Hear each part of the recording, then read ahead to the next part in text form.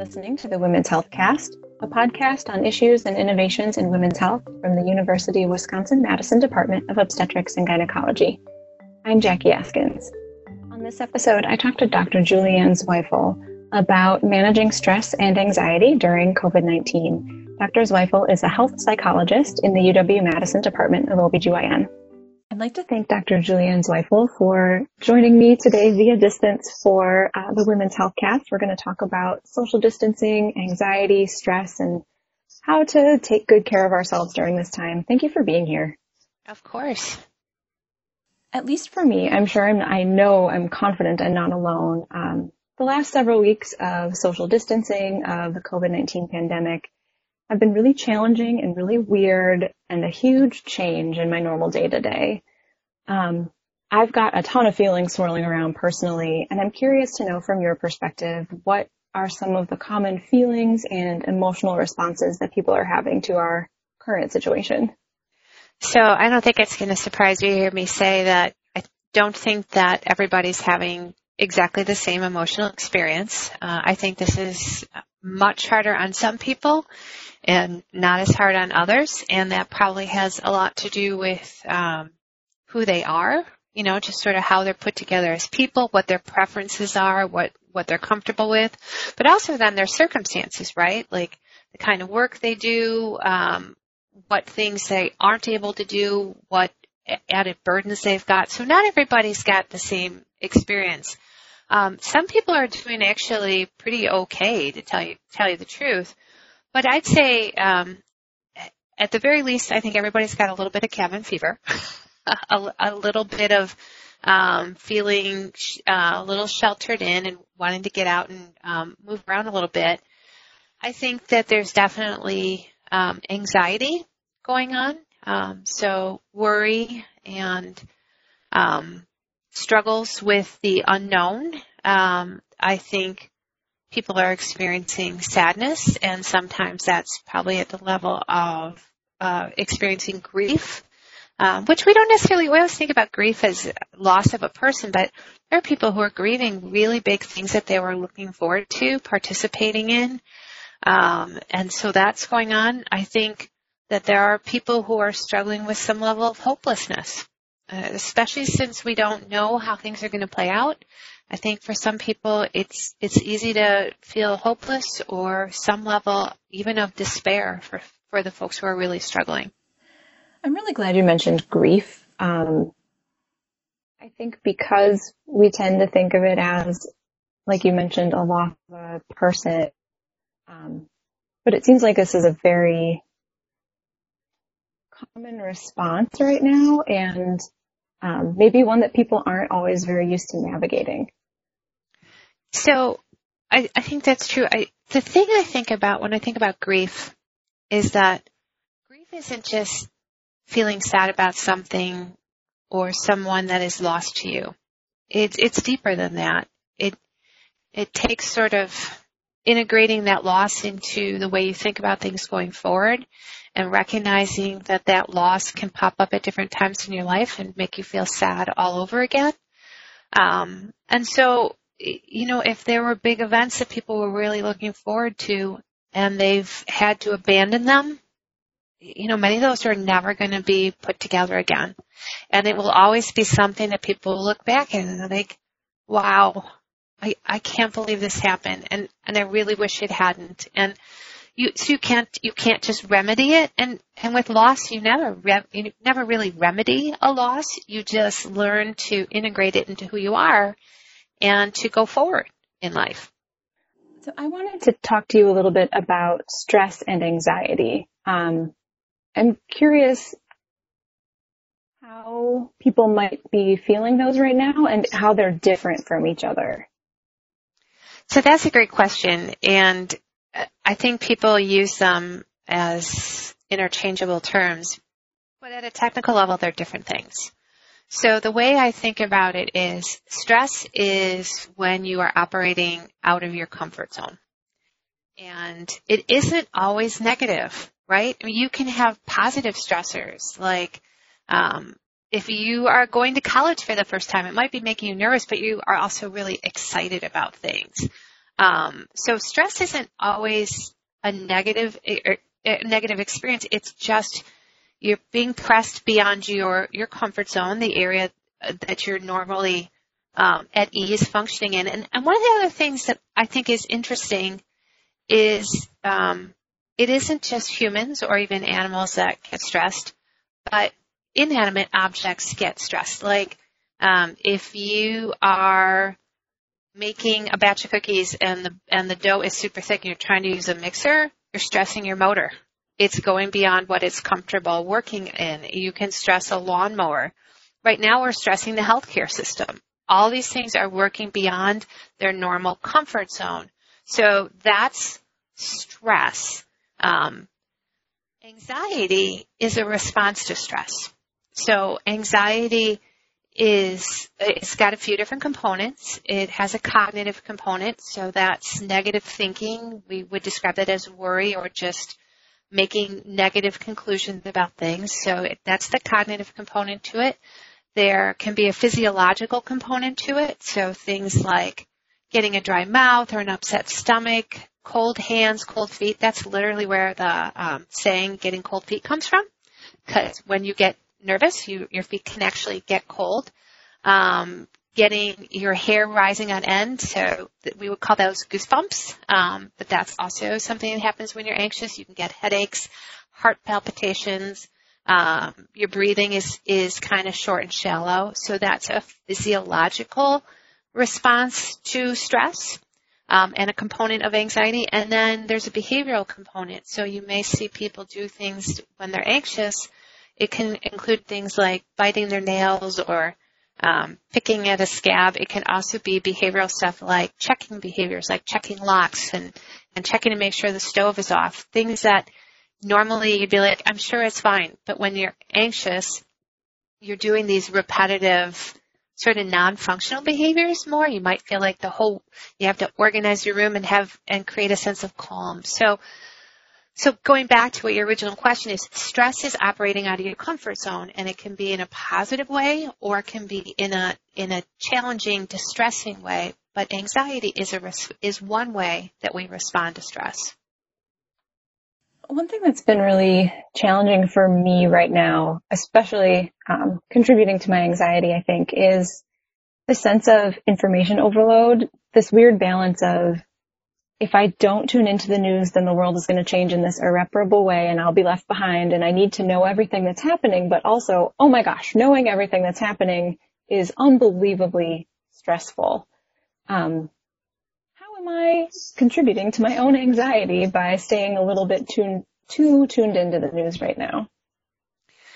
So I think that's a super common struggle that we all need to be attentive to. And I would say that, you say that one of the things you're concerned about is maybe you'll miss something that's really important to know. I think that's one reason that people check in on the news as much as they do. Another is I think they're hoping for reassurance. I think they're hoping, I want to see the first signs that things are beginning to feel more okay. And so they're seeking that. So I think there are reasons for checking the news, but checking the news less frequently, even just once a day, you're very unlikely to genuinely miss anything. The big things are going to be, in the news hour that you watch. But it does have a negative impact. So what we think, what goes on in our heads affects the next set of thoughts that we have in our emotions. That means that what we're talking about right now, going to the news, you're exposing your brain to anxious, distressing content over and over and over again, and it is predictably going to push your mood in that direction. So you probably don't want to have so much exposure to that. I like to say you don't want to keep reading the sentences. Read it through once, put it down. And then you can, have more exposure tomorrow. But it also gives you a strategy, right? We can access thoughts that are positive. And we can kind of store some ideas in our head to turn to sort of metaphorically read positive sentences over and over and over again and shift our mood. And so I know it was a very long answer, but yeah, if you keep watching the news and you keep checking and you keep being met with distressing content, it's like reading anxious sentences over and over and over again, and it's going to make things worse. So you really want to be intentional about how much you're doing that, because we know it's going to be hard. So that makes me want to ask about other ways that we can kind of understand and manage our stress and anxiety right now. So it sounds like being thoughtful consumers of media and news is one way to kind of meter how much information we're taking in a day and make sure we don't spend like an entire afternoon looking at sad Twitter or something like that. What are some other ways that we can just kind of mentally try to adapt to what's happening? So that is a question that opens up a big answer. So if you'll indulge me, I will try to answer that question. So I'll start out by saying, so I've been a psychologist now for I don't know how many years, but a long time. And when I talk with folks about strategies that they can use to improve their mood or manage stress, a lot of times they feel like, okay, this is a simple strategy, but it's really hard for me to implement this on an ongoing basis, to just keep doing this. It's really hard to remember to do that. And I say it's true. That's true. But that's when I like to tell them a story, because I feel like this conveys sort of a concept that's helpful. So I tell folks that, and this is true, that when I was a little girl, if I would be at my grandmother's house, she would make me stand with my back to a door, and she wanted me to have good posture. So I had to have my hips back to the door, I had to have my shoulder blades back to the door, sort of pelvis tucked underneath my trunk, and my chin up, my head held nice and high. So I'm looking ahead and looking down. And she'd say, okay. And then she'd open the door so the door wasn't behind me, and she'd say, now walk and keep that posture. And the posture is really easy to attain to begin with, but to keep it is really hard. I would just kind of start to, slouch a little bit or do whatever. But if you have ever seen somebody who is a professional dancer or did a lot of dance in their life, if they were a ballerina, you can see them coming yards and yards away because they have beautiful posture. They just hold themselves there naturally. Now, they weren't born that way. What happened was they had correction after correction after correction where people were like, chin up, shoulders back, so over and over and over again, they were attending to these things. And eventually, it began to be second nature for them to hold themselves in this posture that was good for dance, but it's also a healthy posture, to tell you the truth. And so that's what I think, like, implementing strategies are like. Yeah, it's hard. Their strategies might be easy, but it's hard to implement them on a routine basis. But if you keep paying attention and doing little corrections over and over again, it begins to be second nature to pay attention to how you're doing and to know that you need to make a little bit of adjustments.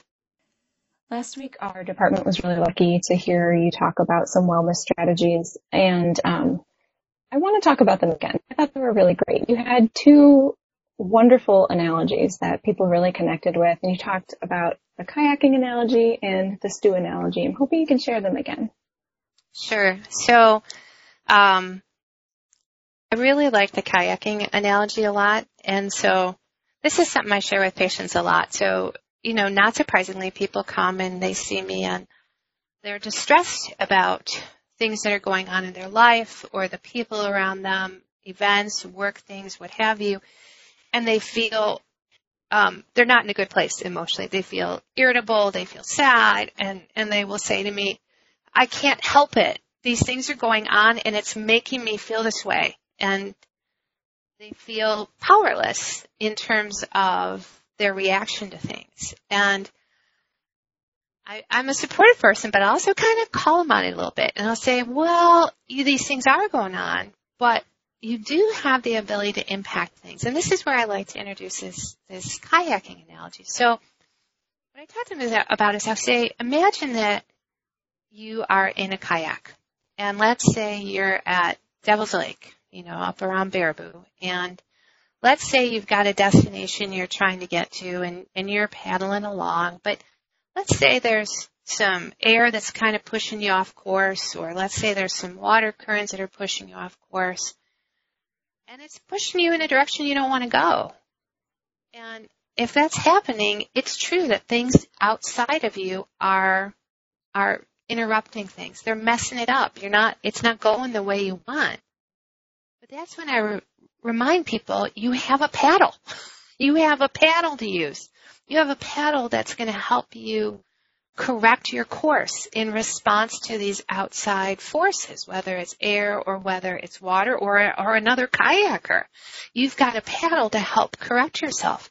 And your paddle in life is the things that you do for yourself to help keep yourself on course in response to the stressors, the things around you that are external to help guide you.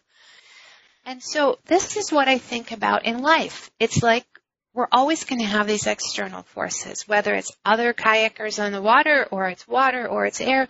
There's always going to be things going on around us.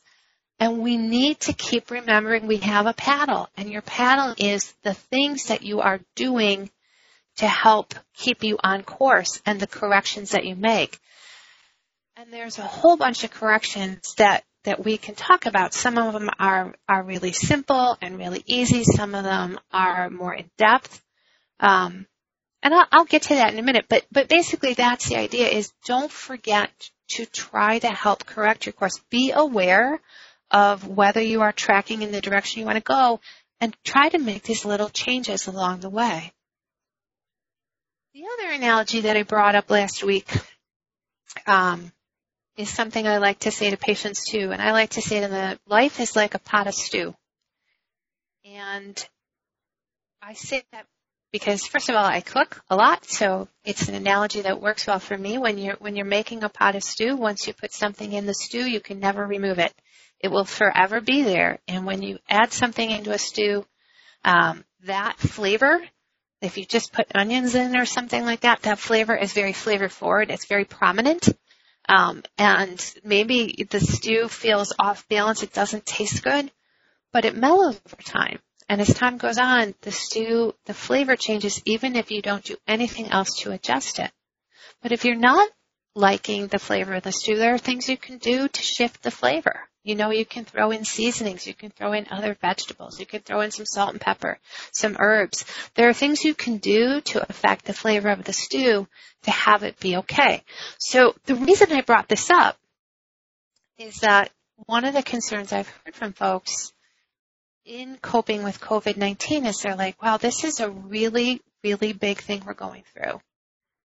And they're worried that either for themselves or people that they care about, that this is going to forever define people's experience in life and be really influential into their worldview and their sense of safety and security and confidence in life, and not necessarily in a good way. And that in turn creates more anxiety. Like, wow, is this going to be this big sort of emotional or psychological scar that's going to kind of hamper good functioning going forward? And that's where I like to go back to, well, yeah, this is a really big thing that you just got added to your stew. But really, it doesn't just stay like that. Things do mellow over time. Flavors blend and life experiences blend. And there are going to be many, many, many more life experiences going forward that are going to shift things. So it can feel like it's really prominent right now, but over time, I really do think things shift, and they're probably going to go in the direction that you want, especially if you do things to adjust the flavor of the stew or adjust your life experience. I'm hoping you can tell me a little bit more about some of the course corrections, some of the different ways that we can paddle right now to try and keep our kayaks kind of aiming where we want them to go. Last week you talked about ideas at different levels of investment. So tell me about some of the small, quick, easy options for adjusting mood and behavior. So when I think about things in levels, I think about like sort of how accessible the tools or the strategies are and how much effort it takes to implement them. So there are strategies that we can all implement within moments, literally within moments. So one of the things that I like to suggest to folks is create for yourself a mental note card that has 3 really funny memories in it. And they're your memories. They're not just in a show, but 3 funny things that have happened for you in your life that you can recall with enough detail, and they make you kind of crack up even as you remember them. And put them on your mental note card. And pull out that mental note card when you're stressed. And take a moment to think about those things. It's not going to fix what's going on for you in your life, but it's going to interrupt the negative thought pattern, and it's going to shift your mood a little bit. So that's just a great strategy to use, honestly, for your whole life, is have a mental note card of 3 really funny things that have happened for you in your life. Another thing you can do, which is easy, is have in your head sort of another little note card of a couple songs that shift your mood. And if you know those songs, you can almost hit push play in your head, and they kind of can play in your head. And again, those can shift your mood. So both these strategies, you can be in the middle of a really stressful meeting, and you can kind of just check out mentally for just a few seconds. So you don't even have to leave the room. Another thing that's really easy to do is improve your breathing. So focused breathing. There are apps. The one I really like is called Calm, C-A-L-M, that teaches focused breathing. And once you've learned it, you don't have to have the app, but I like it a lot. So all of these strategies, these 3 strategies are strategies that you don't need a piece of equipment to do. You don't need another person to do. You can do them on the fly. If you're in a traffic jam and you're getting agitated, you can do them right there. All of those things are super easy.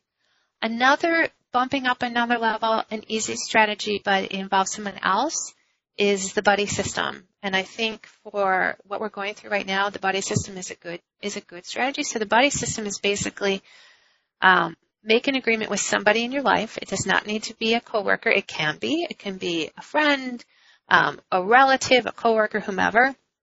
But somebody that you and this other buddy have agreed you're going to check in with each other on some kind of regular basis, whether it's, daily or a couple times a week. But you're going to check in and see how each other are doing. And I don't mean just like, hey, how's it going? Oh, I'm fine. I mean, you really actually ask, how is it going? What are some of the struggles you've had this week? What are some of the things that did go better? Where you actually have somebody that you're kind of sharing your experience with. And that's helpful because if you know you're going to be talking with somebody on Tuesday, you got to kind of start taking a mental inventory of your experience. And that's going to help you develop insight and awareness into your thoughts and experience. And so it's sort of like practice. It's kind of like going back to the posture thing I talked about with the ballerinas. It's kind of reminding yourself of, okay, what are my thoughts? What are my feelings? And so you're developing better awareness of it because you need to be prepared to talk about it. So it's good on that side, but it also gives you the opportunity to help your buddy by being the listener and being a supporter. And we really do benefit from helping other people. And so it's not complicated because it's just somebody you know, and it just means checking in on these sort of things, but it can be really helpful. Kind of bumping it up another level, there are some easy strategies to do, that I put on our resiliency guide, which is on the wellness page for OBGYN. And so there's a number of things on there. Some of it's music. Some of it are other things we've talked about. But then bumping up to another level of care is something we also put out on the OBGYN wellness page, is the COVID-19 anxiety workbook. And so that is something that I think is really honestly full of some really good learning opportunities. And I think I want to phrase it that way. They're learning opportunities, and COVID-19 is the example you are learning to manage. because there are other stressors. So there's nothing there that's specific, it's a strategy specific to COVID-19. They are good anxiety management skills, and you learn them. And so that's for somebody who's really kind of motivated to dig deeper and get into skill development. It doesn't mean that they're in worse shape. It just means that they want to dig deeper. One thing I loved about that workbook in particular is, the whole back half is like spent building a resiliency plan. And so for me, when I feel overwhelmed, I freeze, and I sort of have this sense of like, I don't know where to go from here. What am I supposed to do? And I loved that like kind of made me write down some strategies and ideas. And it was a physical thing that now I can, when I feel overwhelmed and when I freeze up, I can look at it and remember what I have suggested for myself to do. I've written down some strategies. So it's a really cool tool. It took time, but it was a good use of time for me. I thought I will find it very valuable. It was great. I think when you develop those skills, they serve you for a lifetime. And, when people see me in therapy and we're starting to go through some of these skill developments, what I tell them is there's another benefit, which is you can pass this along. You can teach this to your friends, to your family, and everybody can benefit from these are always going to be helpful skills. So do you have a few, like 3 key steps or ideas for people who are feeling overwhelmed right now? Little investments, little adjustments that we can make to help us feel a little less anxious. Sure. So one thing I think is really important is to recognize what is okay. There is a lot of uncertainty that we're all dealing with. There's a lot of change. But it would be a gross overstatement to say everything is insecure and everything has changed. That's just simply not true. There is very much that's around us in our environment that is the same and has not changed, whether it's things in nature. My sister, when she briefly was living in West Virginia, she would say, I understand why people love the mountains, because no matter how stressed you are, the mountains never change. And it just gives you sort of a sense of security. For me, one of the things that I like is I love watching the transition of the trees through all the seasons. And this right now, the end of April is my favorite when the leaves are just starting to bud. That's my very favorite. But I really love the whole cycle. And so those things aren't changing. Another thing I'd say, and I know this is common sense and everybody's talked about it, but taking good care of yourself, protecting your sleep, trying to make sure you're getting enough sleep, trying to make sure you're eating reasonably well. I don't think that this is the time for people to set lofty goals about, huge self-improvements in terms of sleep, eating, and exercise. I don't mean that, but just taking good care of themselves so that their physiology is in as good a place as they can reasonably be. And then the third thing I think is really important, and that is cutting yourself some slack, cutting slack for other people around you, knowing that everybody's kind of running around with a thought bubble above their head about their stressors, and that's impacting the way they're interacting with you. It's impacting their emotions, and people are not necessarily the best versions of themselves, including we ourselves. And so being patient and just trying not to be as irritated by things as we might initially feel like. Just let the little things go. Nobody's really at their best right now. I like to say to folks that I've never had a day where later on I regretted not getting mad at someone. I've never had that happen. I've never woken up the next day and regretted not being in an argument with my spouse. I've never regretted that.